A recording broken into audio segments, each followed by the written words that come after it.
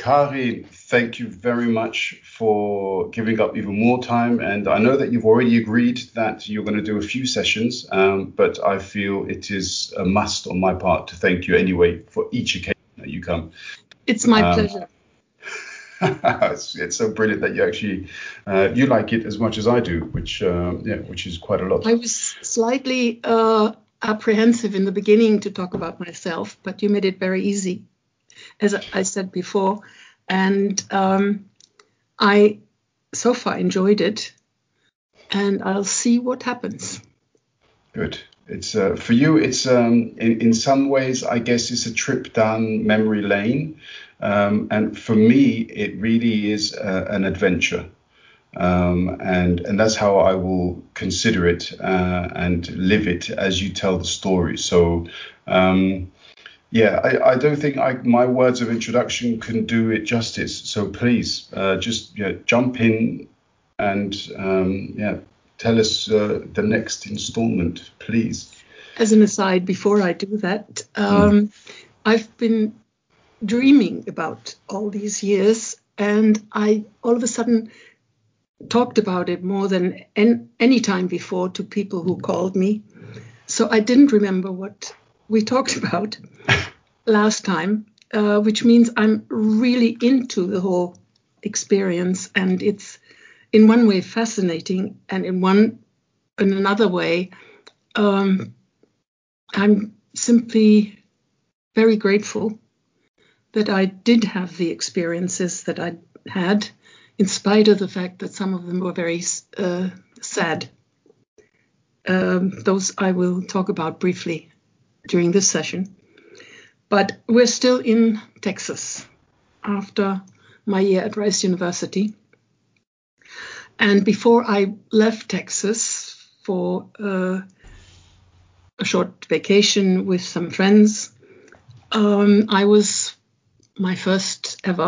bridesmaid in rural Texas to a college friend of mine, which was quite an experience because I had only seen America from college angle. So all of a sudden I saw family life, and that was very exciting.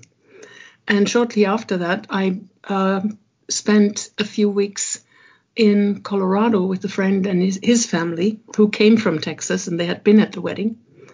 So that was another rural experience in America, and it was very, very pleasant. I saw a lot, which was kind of a stepping stone to my return trip, which started in New York. I stayed with Jewish friends of my parents, and we had a very emotional time, because that was the time, 1961, of the Eichmann trial on television. And of course, my friends who had lost their parents at Auschwitz and a brother who had been shot were very, very much involved, and I was trembling along. That was a very, very deep experience that really shook me, but much more than what happened later when I was on the boat.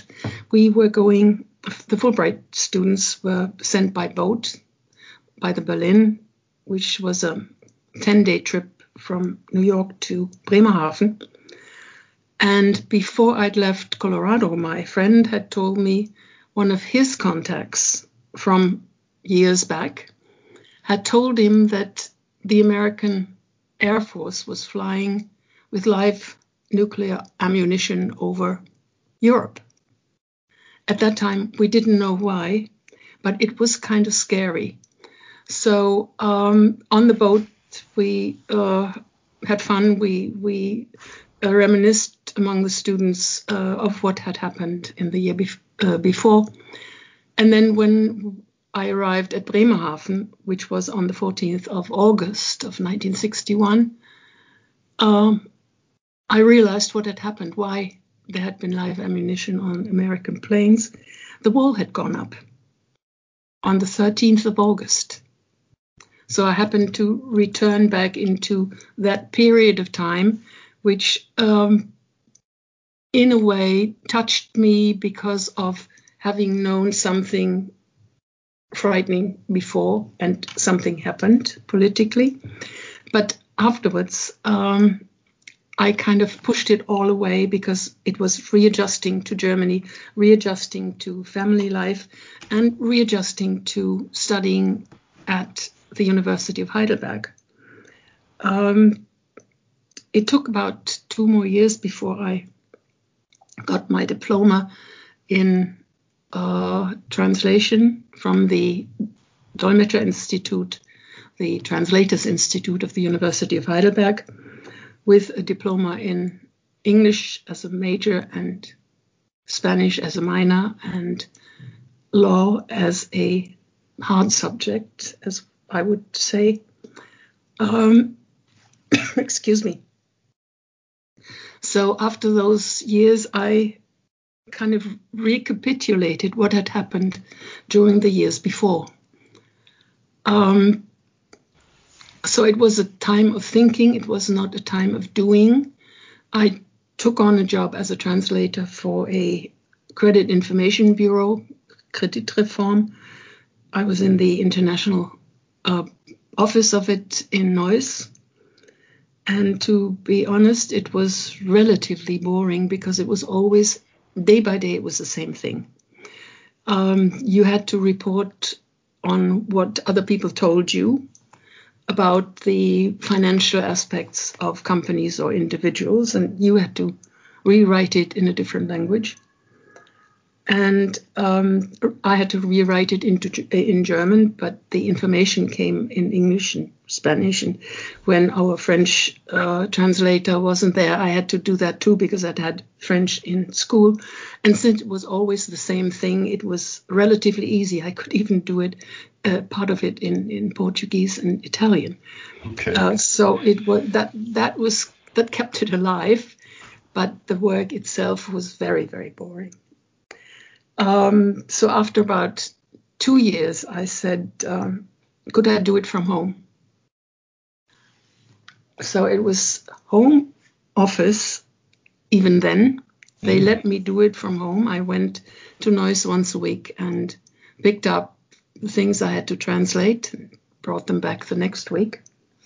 And in between, I'd met somebody I later married and therefore had more time for him, for myself, and for my family, because working at home, if you do it in a concentrated way, is easier than working in a large office. As I said, those years were not important because of my work. It was important because of my personal life. And Ken and I got married in 1966 in December and left for the States in end of 1966, arriving on January the 1st or 2nd, I don't quite remember. And we settled in Cincinnati.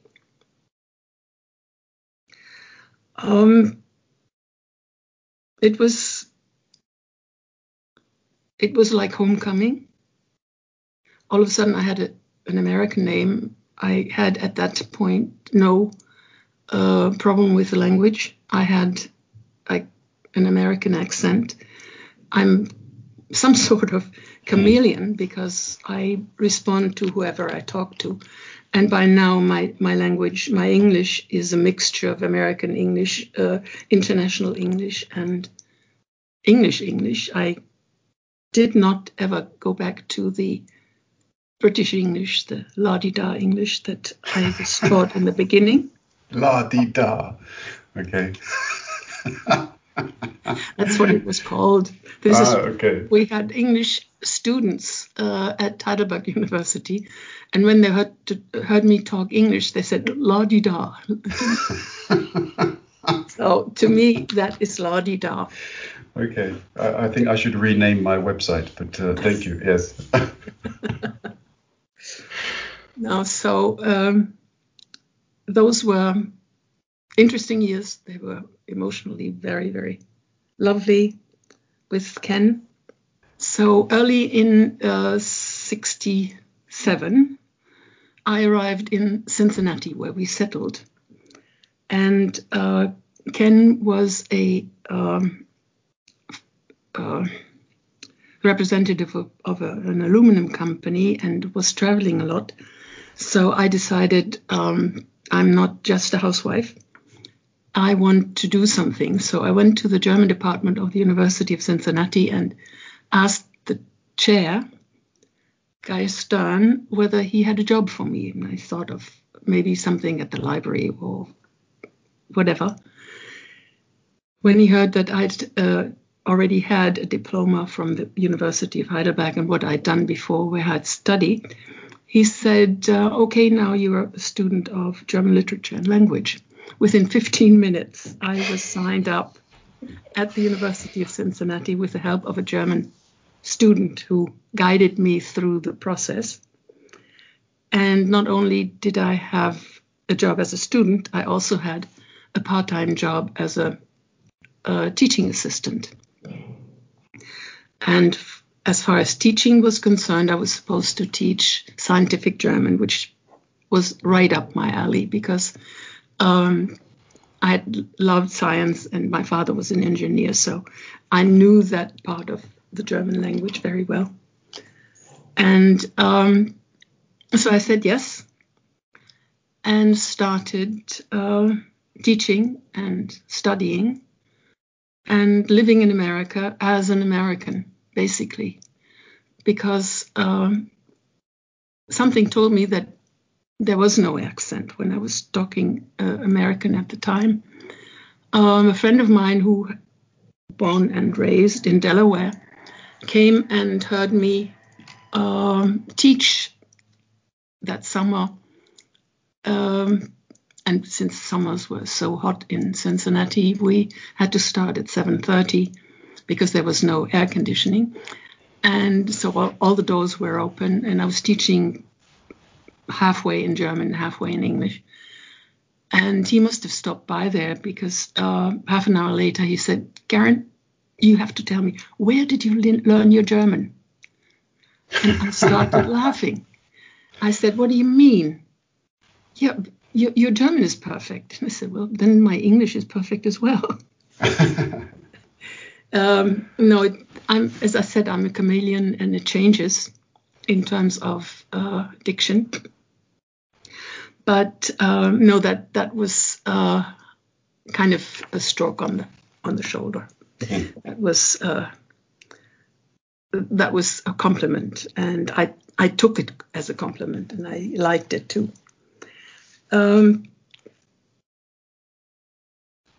German department was a very busy department. I got thrown into all kinds of aspects of teaching, research, radio, editing, co-editing, what have you. But that was basically not what I wanted to talk about now. I wanted to go into some very sad period in my life because 2 years after we'd been married, Ken died of a heart attack. I made a decision right away, within seconds. I'm going to stay in the States. I'm not going to go back because I knew my father would cover me with love and protection and so on. And my mother, of course, she was very, very, she loved Ken as much as my father did. And she was in shock and in pain. So I said, I'm not going to go back to Germany to stay. I left the States with Ken's ashes because he wanted to be buried in Germany, where he knew my family and he loved them. So I arrived in Germany with the ashes and stayed there for another 2 months.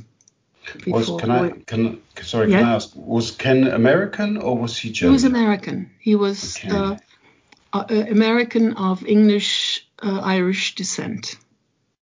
He came from Kentucky. But he was not. He was not the typical Kentuckian.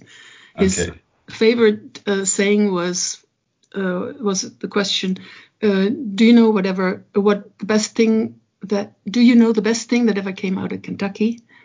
And he said, an empty bus. That was his Kentucky joke as a Kentuckian. You may want to cut this out, I think. No, we'll keep it in. These nice little personal bits are, I think that's what partially gives it an additional element and a dynamism to it. So, okay, you do what you want. But so I came back to the States after the burial with my mother, who stayed with me for another month or two to make it easier for me to readjust. And in the end, she would have loved to stay.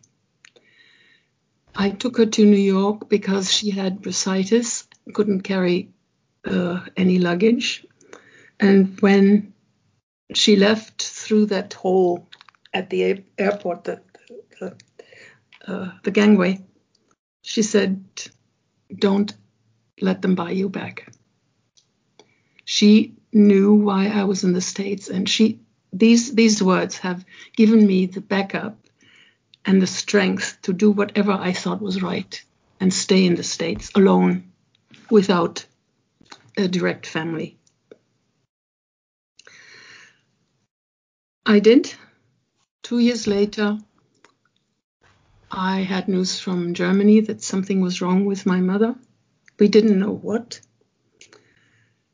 And I was lucky, as so many times, through contacts from the German department to Washington and to a program that looked for American teachers of English for North Rhine-Westphalia. I got into a program that brought me into North Rhine-Westphalia as an American English teacher for a North Rhine-Westphalian school, and which was ironical in a way. And I was lucky I could choose the school. I heard all the options, and I chose the school that my brother had graduated from, which was 3 kilometers away from my home, my parents' home, so that I could stay home, take care of my mother, and teach. The teaching was fun. I loved the students.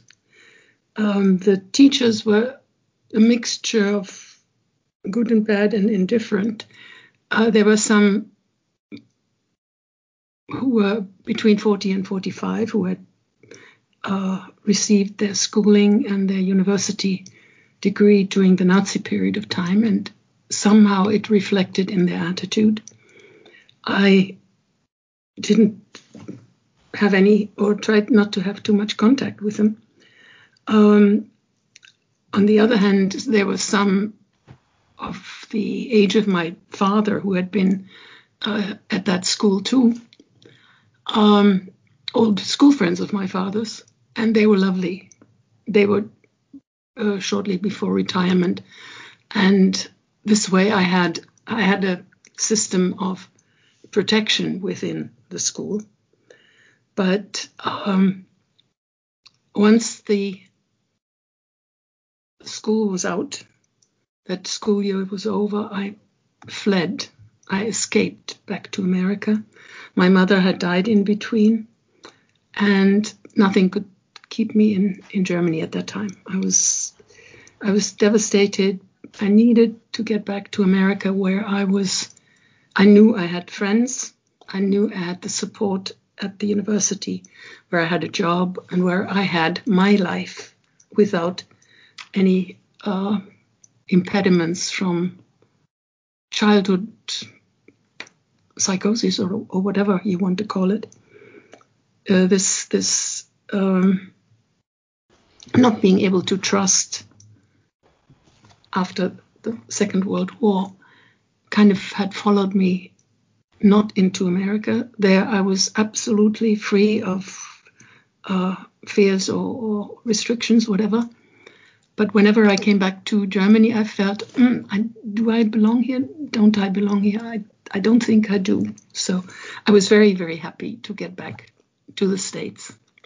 And Can I just ask about the yes, because the social makeup element is fascinating, and I think of I think it's in geology when you want to study history, you look at the layers, and sometimes you have a layer of ash where there was perhaps a fire, and then earth has grown above it, and so on. And when I look through sort of generations of people, in some ways you can also trace back these kinds of sociological elements through the characteristics and the methodologies of people. And it's fascinating that you take a similar approach in your appraisal of the people before the war who had studied and learned and begun their roles as teachers and so on, and those who had learned during the war, and obviously those thereafter. And for you, those who had studied under the Nazis were forever tainted. Is that possible to use that word, tainted?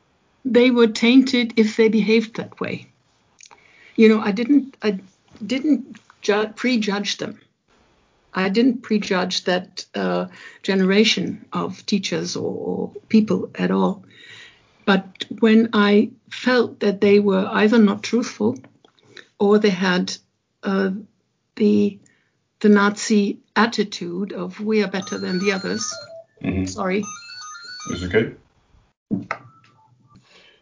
So you was basically saying that you didn't prejudge the people who... No, but right. I didn't prejudge them. I watched them very carefully. But when I saw these teachers, or some of them, or quite a number of them, without respect for the students, without understanding or wanting to understand the students, and simply stood there with their fist, and at one point said, we are not allowed to beat them anymore, but I would love to beat this little boy, 12 years old, to the pulp. That kind of reaction always threw me back. Understandably, yeah. And, sorry. Go ahead. No, I was just going to say that I take a similar approach to people that I work with, but also when I was a scout leader in London, I took a similar approach to the kids who were 12 or 11 or 15. For me, I had to show these people respect to get their respect back. It didn't matter to me that they were so young. They still had opinions and thoughts and feelings, and they still needed to be respected. Yes. I had two classes, Quarta, which is 7th grade. Okay. I think so. And I had two classes, I think 9th grade. And these were kind of in between fish and flesh, as we say. Okay. They were heavily under attacked by their hormones, so they were very difficult to handle, and I didn't want to handle them. They were used to the fact that their teachers stood there as like policemen, saying, you have to do this, you have to do that, and the other. And I went in there and I said, I'm not your policeman. I come from a different way of teaching. I've taught adults, and let's try and see what we can get to together. Some other teachers who also taught that class later asked me, how do you get along? And I said, well, they're unruly and so on. I'm trying. And he then went to the director and said, this class is unruly. Even Mrs. Clark cannot take care of them.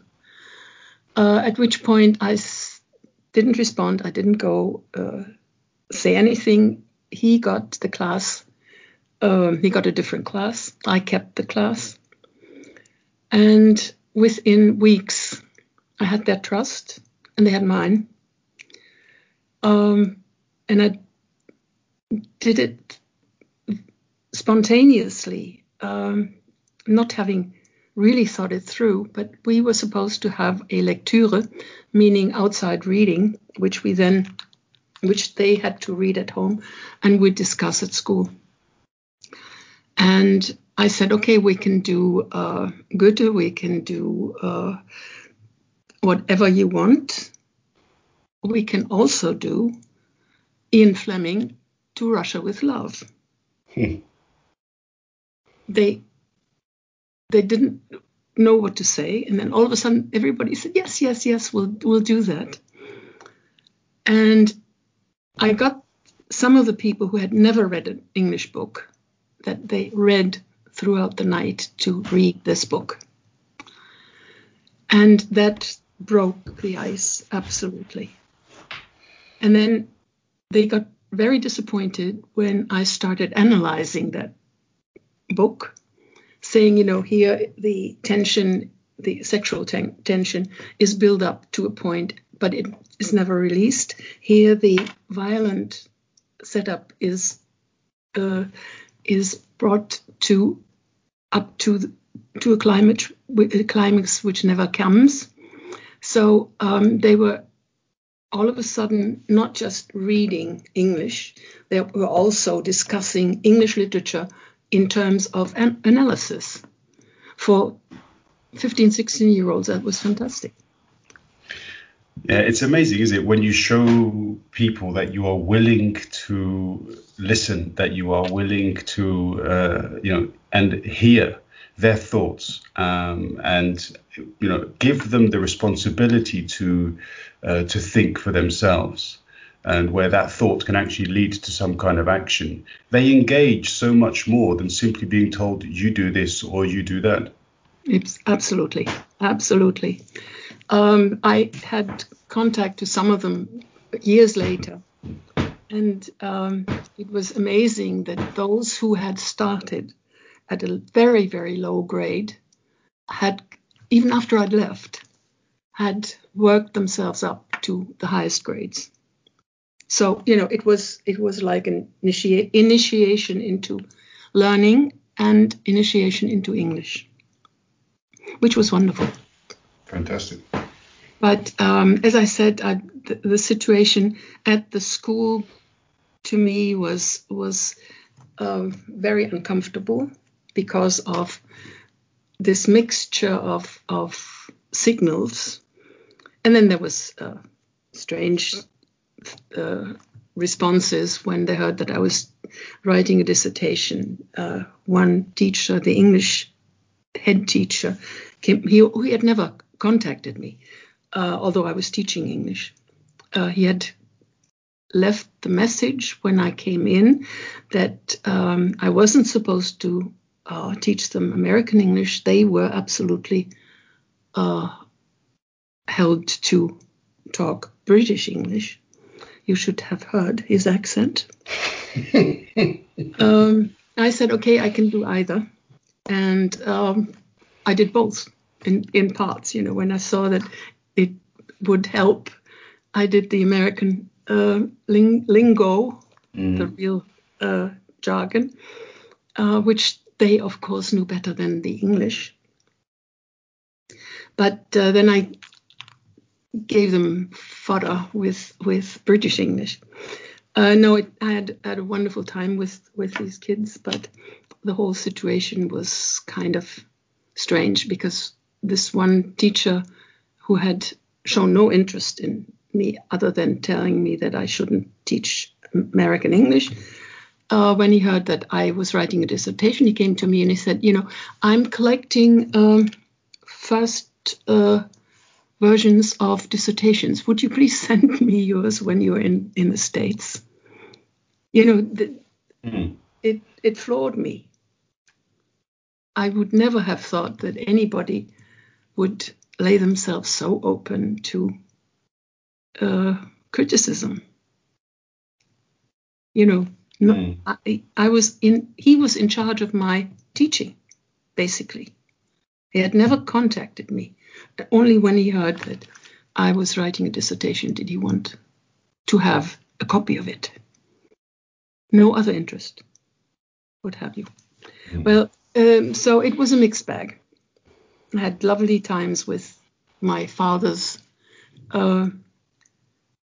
friends. But as I said, I was very happy when school was out, and the next day I was on a plane to America. Well, I mean, you sort of return to Cincinnati, and because this was a different return, wasn't it? So the first time you went there, you were with Ken, and the second time, yes. Yes, the first time was alone to Texas. Then the second time was with Ken. Yeah. The third time was with my mother, as I said, who understood why I stayed there. And to this day, it was, like a big support system that I could really rely on my own reactions to my life, that I was free to do, even though I knew how difficult it was for her, after having lost Ken in a way too, to lose me as well, basically to America. Yeah. So on this latest return, then again you were returning alone. I was returning alone after my mother had died and after school was out. Yeah. And then you stayed in Cincinnati until 1977. So this was quite a long period. Long period of time. I got back, and first they helped me by giving me two assistantships, one teaching and one research assistantship, so I could survive. And what year was this? Was this 1970? This was after I came back, 1973. 1973, okay. With the promise that as soon as one was open, I would get an instructorship. An instructorship paid more, was more independent. I was a yearly job, and it was the lowest end of the faculty. But it was very much alive because the students related to us instructors more than they did to the professors. We were basically the caretakers of the students. And what was it like with women instructors or lecturers? Were there many of them? Because the way that you tell the story, it seems as though they were very encouraging, of you, pushing you forward, putting you into positions because they could see your ability and your potential. Was that sort of ubiquitous with regards to other women, or was that simply an isolated case? No, it was not isolated, but there weren't that many women. There was, on the faculty were two women. One later became my doctor mother. The other one had psychological problems, and everybody else had to teach her courses. All the others were men, and some of the men were chauvinists, and some were very supportive. So I couldn't complain. I was thrown into, I thought, the best positions, more even than the other instructors. I got chances to do things that I otherwise would not have had a chance of trying out. I've temporarily lost you, Karin. I can't hear you. Okay. Oh, now you're back. Okay, sorry. Okay. No, I was not treated. I was not treated better because I was a woman. I was treated better because I had the degree in Germany. Okay. They knew, or they thought they knew what I could do. They threw me into all kinds of things I had never taught at the university. When they told me, you teach scientific German, I went in there and I did it.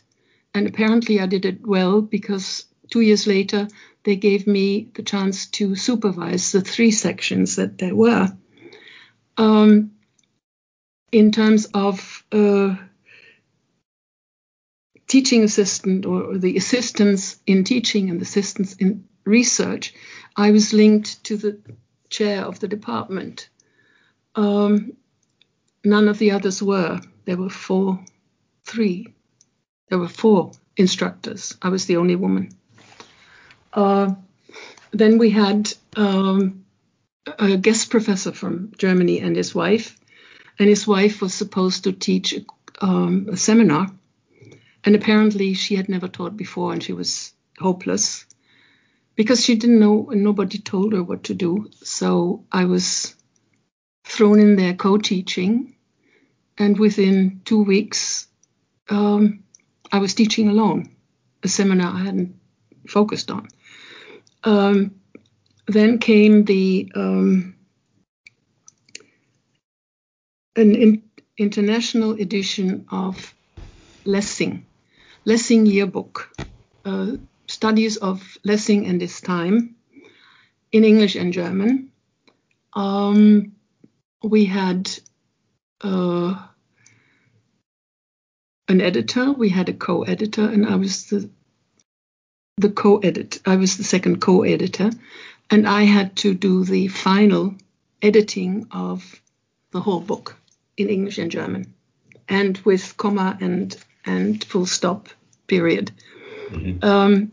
That stayed with me. I can still do it, and I'm still doing it for everybody else, editing and telling them, where the comma and where the full stop should be, with the proviso, I cannot do this in English. I can only do it in American English, as far as Interpunktion, punctuation is concerned. Is it the Harvard system or some such? Yeah. Now, a sideline, when I wrote a book on in England for an English publisher, and I had written it in American. It was a book on Berlin, which my ex-husband and myself, we had written in German and English. I'd given the German to him because every time he had touched it, I had to research it. So he was responsible for the German. I was responsible for the English. He never read the page of it in English. I wrote this, of course, because it was a book on Berlin. I justified it to myself that I wrote it in American English because it was big city. And big city has a nonchalance in terms of language, in terms of attitudes. It was closer to New York than it would be to London. In England, when you want to call somebody a bloody liar, you say, oh, you're very economical with the truth. Mm-hmm. In New York, you say, you're a damn liar. So these things I was trying to avoid by doing it in American English. It got into the hand of a British London editor for the company, for the publishing company, and he changed something like 2,000 commas and full stops and what have you, and quotation marks. And when I saw that and said, no, it's not impossible, it's impossible, he had to redo it. I mean, he had to take them back because he had not realized that it was a different system. And in that sense, it was in the editing or the co-editor of the International Lessing Yearbook was really, really giving me a background which has helped me all my life. Another aspect of these years was I was responsible for departmental things. I was responsible for the younger students, particularly the young women students. Of course, they called me day and night, and the others did too. We were the service element of the department for students. And so many of my students became very close friends. And I was only 3 years older than they were, or 4 years. That was something I was taught, how to deal with people without dealing with them, but listening to them and giving advice without telling them what to do, which is the hardest thing.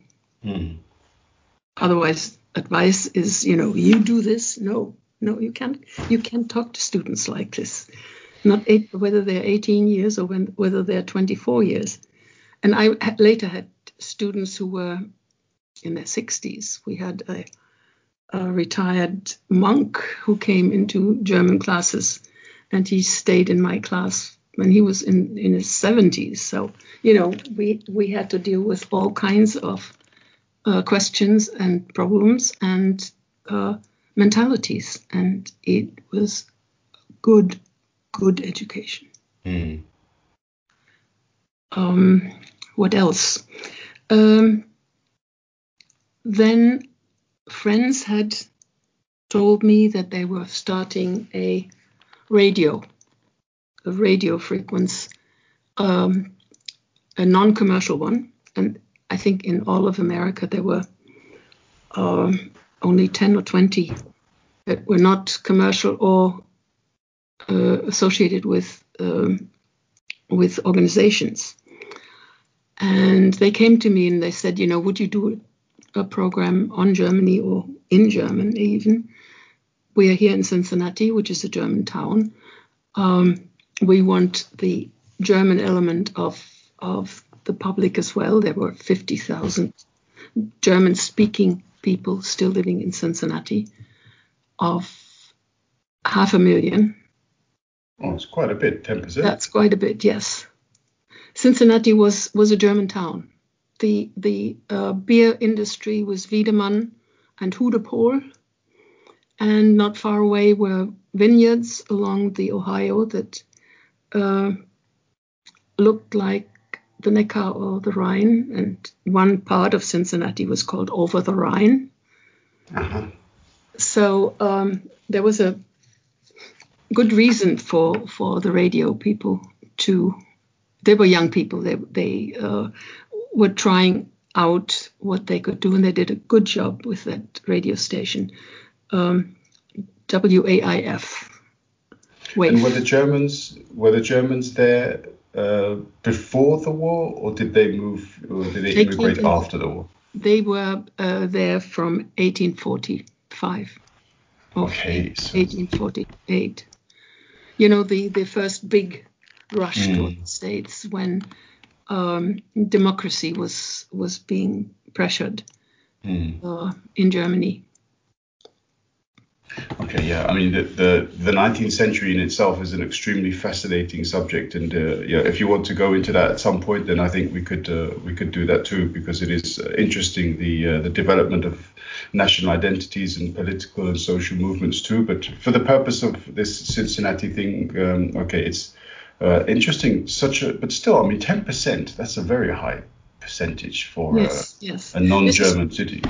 This is why the university was a city university, and the German department, in terms of the language departments, was the biggest one, of course. Although during the Second World War and during the First World War, they had taken German out of schools and out of the universities because of the wars. As a safety precaution for their own personnel, I guess. Okay. Yeah. Well, not safety, but also repression. Okay. Yeah. Because the Nazi elements in America are still there. Yeah, well, I mean, in many cases, the Nazi element in America was there before it was in Germany, but that's a different conversation entirely as well. So, Okay, the Huey Longs and so on and so forth. Yes, it was, you had that in England as well. You had brown skirts, yeah, brown shirts. yeah. But Black, yes, no, they were black shirts, right? The Mosley people. Mostly, I'm not sure about that, what they were called, but I'm familiar that the movements, the groups were there, and not all of them were sort of low level. So a lot of them in these countries were rather high level. Yes. And this is perhaps one of the elements which people tend to forget, because it's not just the gangs that carried out the thuggery, but it was the people that funded them at the top, which is the main problem. Absolutely. No, I mean, Nazism was perfected in Germany. I don't want to take anything away from the guilt of the German Nazis, because the American and the British Nazis did not have the power. They didn't have the backup of the society, not the backup of the industry as it was in Germany. So I can't really compare them in terms of viciousness. By now they're just as dangerous in all those parts of the world. And there it's and they have an international network, to which I will come back later when I talk about the last years in Cincinnati, when I was building up a small Goethe Institute at the university, and I had contact with all the German associations, and I was responsible to have the contact with them.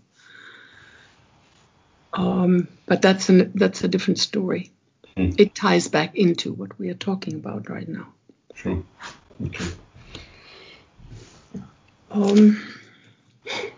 Can I also ask these years? So in some cases you were absent from Cincinnati, you'd returned to Germany, but in other cases, so from 1960 until 1973, you'd been in and out of the USA, and obviously your main sort of reflections here have been academic within the educational institution, even though from 66 through 72, I was in Cincinnati.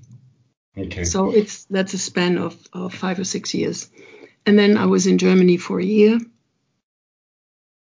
teaching and taking care of my mother, and then came back in 73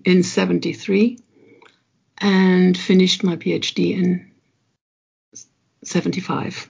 And in that time, you can only consider the social situation in the USA as tumultuous, I think. In Cincinnati as well, yes. In 67 and 68, you had the Avondale riots.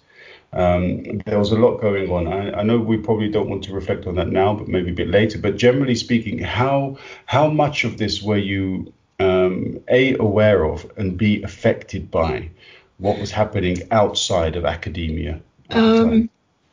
Academia was a kind of protected area, of course, but we had black friends who were right in the middle of it, and their friends were killed, and we were never without close contact with what was happening outside.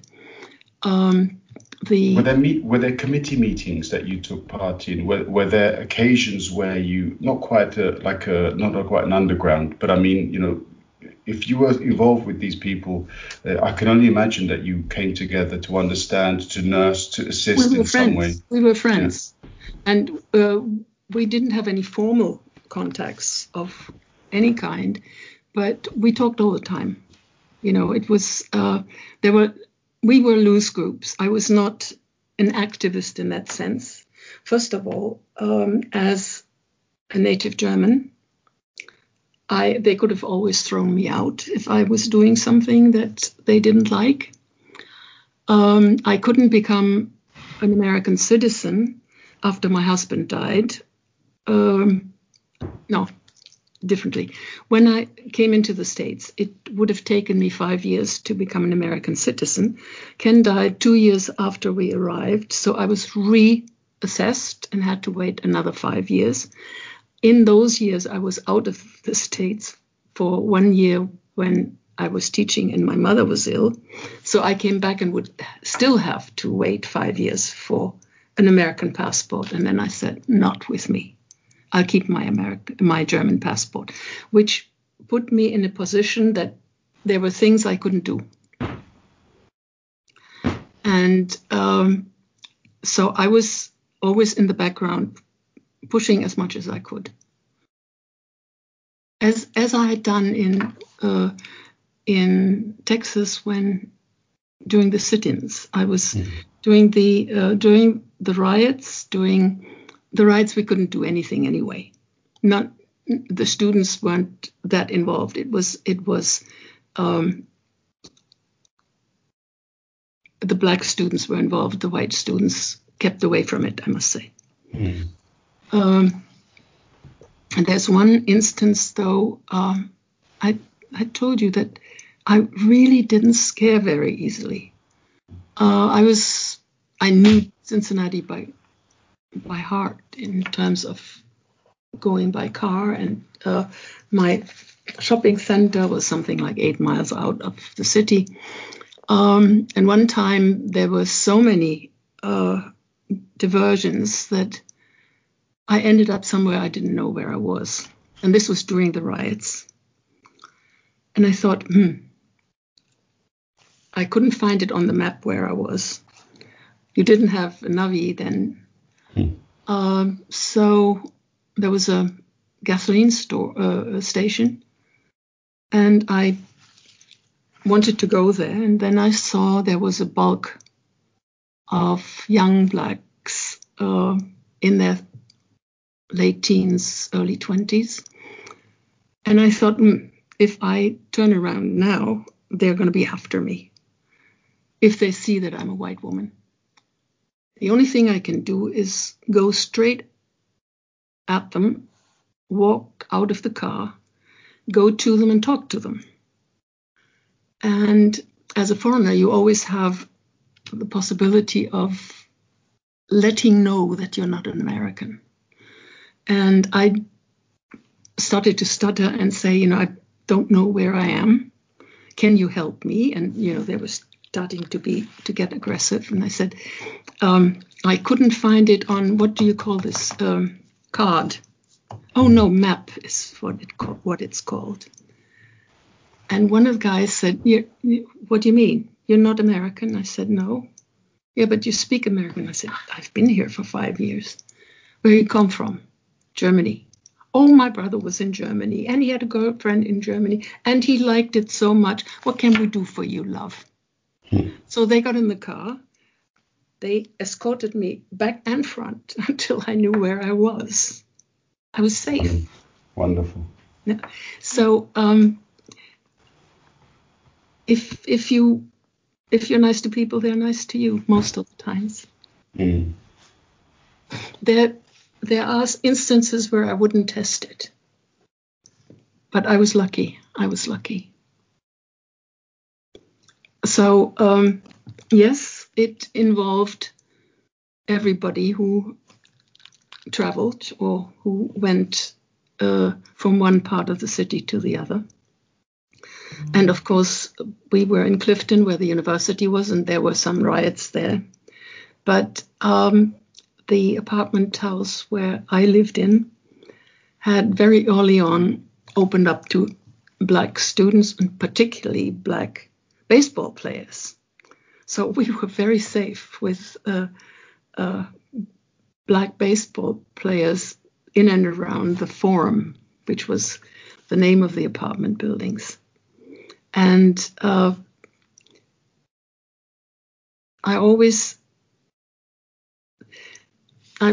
have to retract as far as not being scared and not having any barrier. My parents, when I came to visit them from America, I came and brought black friends with me.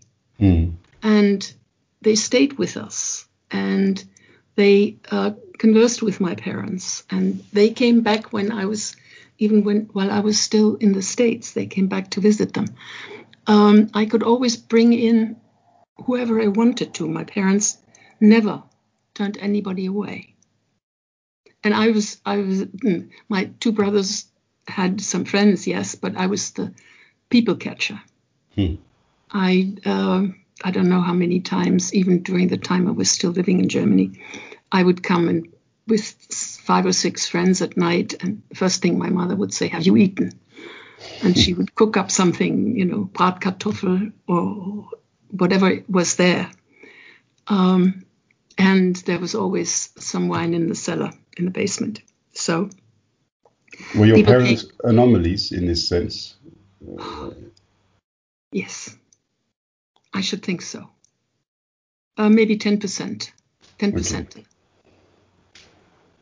And since I took them for what they would do in terms of liberal things, my father alone would not have been that liberal, but together with my mother, and my mother was fantastic. Basically, and this is what I've never said to my family, basically I lived the life she should have lived. My father was the guy who studied. My mother had to leave school when she was 16. She was a housewife most of her life, and she should have studied and done all the things and seen all the things that I've seen. So she was always beside me, no matter where I was. And hence those gave me words. A lot of strength. Yeah, hence those words when she left from New York to make sure that you did what you could. Yes. No, I can only say, and I said that to my niece some time ago. I said, when I'm no longer here, don't anybody cry. I had a good life with all the bitter and the sweet and the interesting and the pain. It was a good life. I had a full life. I had, I think, a much fuller life than they had. And I would have wished for my mother to have had a fuller life. Well, I hope your fuller life continues for many, many, many, many years ahead. So, diving back into the Cincinnati then. So at this point in your, so you, after you returned, it took you 2 years to get your PhD. Is that correct? No, first I came back when I came back from my mother's funeral, it took me 2 years, yes. Okay. I got my degree in 75. Mm-hmm. Okay. And how was it then thereafter, getting your degree? Was it then your status was suddenly then elevated to a higher position within the university? Could you then move forward in academia? How was it? No, that was the big problem. My doctor mother, she wanted me there. She wanted me in the department, and she even put her job on the line. She told me, but they wouldn't allow the exception because they had a university-wide rule. Anybody who got a degree, a major degree from the University of Cincinnati, had to leave the university for 5 years because they said, we don't want incest of ideas. Uh-huh. Again, I was lucky because my doctor mother had contact to the people of the Goethe Institute in New York and in Germany. And they wanted to set up a position at a university where the university would provide the room and some small funds. And I was salaried by the Goethe Institute. Okay. And was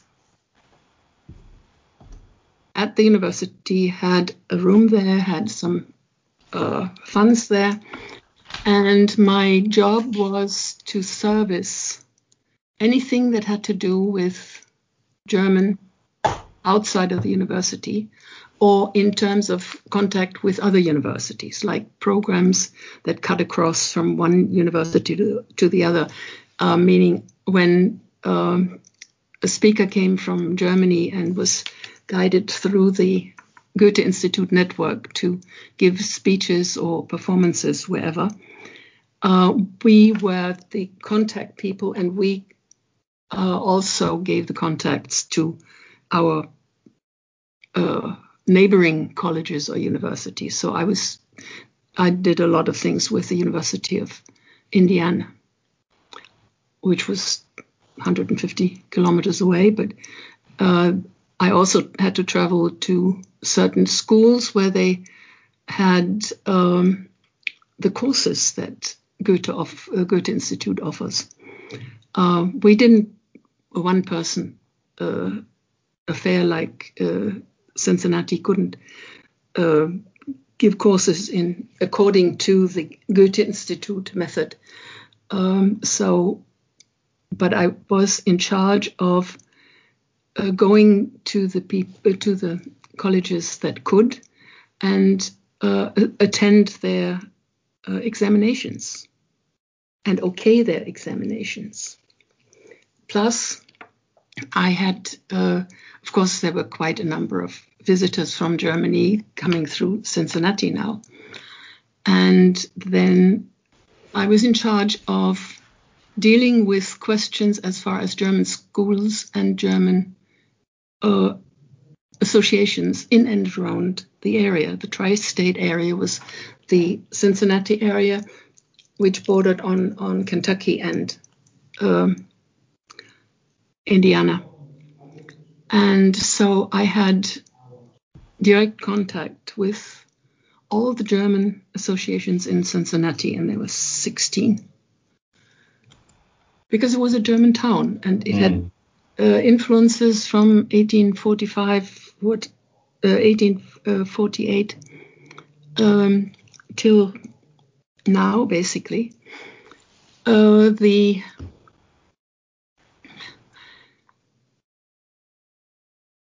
associations were there from the 18th century onward. Their names were something like Bavarian Support Association or Club, Palatinate Support Association or Club, and so on and so forth. 16 of them. One of the largest one was the Germania, but there was an umbrella organization which was led by Herr von Ristenberg. Herr von Ristenberg was approached me saying, I'm third generation American, but at heart I'm German and I still believe in Wotan. And I kind of swallowed. And later I heard that he was having everybody under his thumb by showing them his gun collection and by walking around only with his Doberman dogs. Mm-hmm. So he was feared. And later I discovered that he had connections to all throughout America and all the German Nazi groups. And it was an international association network where he was also involved.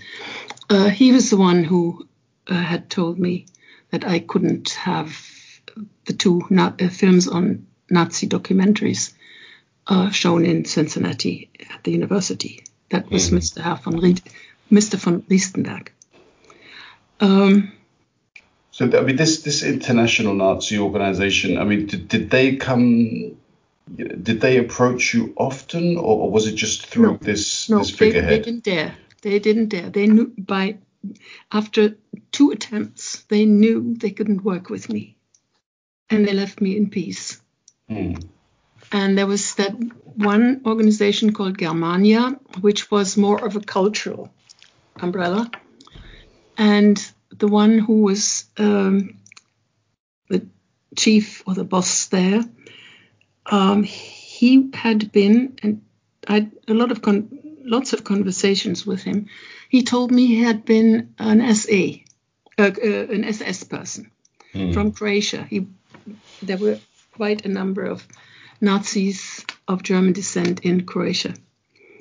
And he said I was not in the armed part of the SS.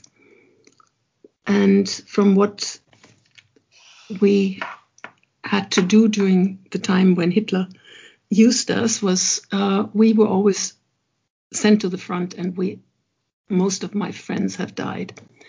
He apparently came into the States in 1947, and it's amazing how many Nazis were allowed into the United States, not just the scientists.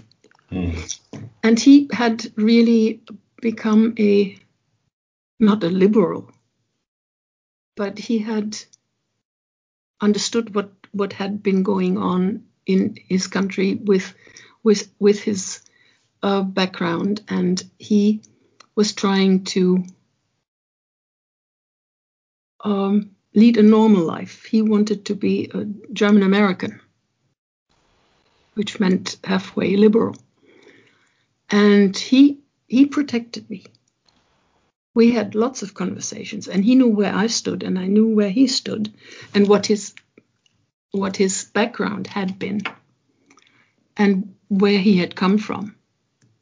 So I was very grateful to him, which kept me out of trouble.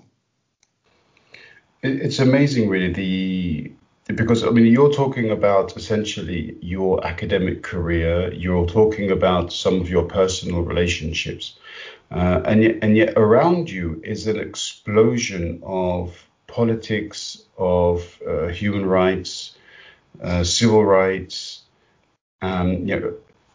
fundamental questions of liberty, democracy, and these things. It's like Cincinnati comes across as this melting pot potentially for all of these different elements within it, and yet there you are, sort of growing up la-di-da, to use one of your words, developing into the person that you later become. I mean, you've drawn on the strength that your mother gave you, but in your later career, did you also sort of look back at what you had to live through in Cincinnati and use that as a form of strong foundation for the foundation of Cincinnati were my friends. I had friends who were in the Now, Freedom Now, Women's Rights Now movement. I had black and white friends in the civil rights movement, close friends. So whatever I could, from my position, do for them, with them, I did. I was not the activist who went on demonstrations, because the first demonstration, if they picked me up, I would have been thrown out of the country. So because they knew me and they knew how I thought and what I thought, they came to me with questions. What do we do here? How can we get in touch with that person? What shall we do? Trying to get support from the press in Germany, whatever. So I could pull all my experiences together and pass them on. And this has been my life. Many people have kept all the information they got from the outside for themselves because they wanted power. I gave them all back. I spread them all. I still do this today. When friends call me and say, what shall we do? How can we do?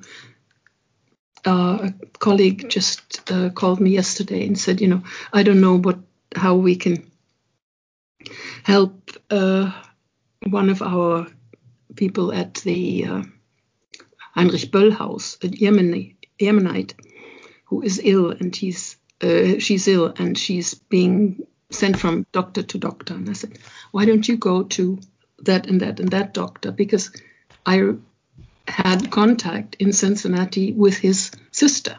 His sister was one who translated for me at one point, and she became a Bürgermeister, a mayor of part of the town, of one part of the town. And she introduced me to her brother, who is a doctor in Düren, where the Böllhaus is. So I'm continuously spreading information, and I still do that with pleasure. And I did it at the time. I tried to help where I can. Yes. It's fascinating because, I mean, some of the experiences that you talk of also, I've seen in a much smaller context within the Armenian community in London, where, there were people who were involved with politicians. But if anybody else wanted to talk with these politicians about, Armenian question, international law, they had to go through these people. Mm-hmm, mm-hmm. Yeah, they would never pass on the contact wrong. information. Which is absolutely wrong. Absolutely, yes. Absolutely. Because once these people were no longer involved, those contacts were gone. Mm-hmm. And it was such a short-minded, short-sighted way of doing things.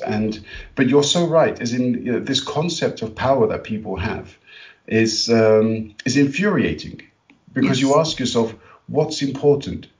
The position or the chair upon which you sit, or the success of the mission you claim to represent? Which is more important? I was always doing it für die Sache, for the thing we were fighting for, also with pen and writers in prison. Other people were doing it to advance their standing someplace. I don't know where. The thing is that once I had pulled together a huge network of people who worked together, they liked each other, they trusted each other. Once I stepped out, when I stopped in that position, it fell apart. So I'm still in touch with these other contacts, and whenever needed, I refer to them, and I refer them to others, because it's useless to have a position and not use it, or have knowledge and not use it. Absolutely. Yeah. Okay. Karin, this is going to be a slightly longer one, so I think we should probably pause there, and then we can look at the next time after this, we'll have a little chat and plan our next session. But then we can look into the latter years, as it were, of Cincinnati, go into the nitty gritty that you suggest is hiding there in your notes, which I'd love to draw out into audio form. We'll see. Yeah, indeed. If I remember, yes.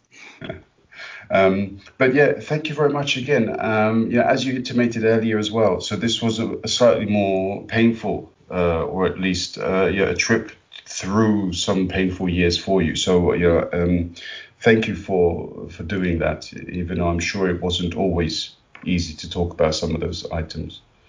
Well, it's I made it easy for myself. I skipped over them, basically, just mentioned them. I didn't let myself be drawn into the emotion that was yesterday.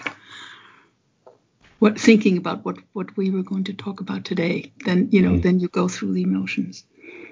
No, it's all of this is fine. If you tell me where I can find the broadcast. Yes, indeed. So let's close this off. So all the best. And Thank you. I'm looking forward to next time.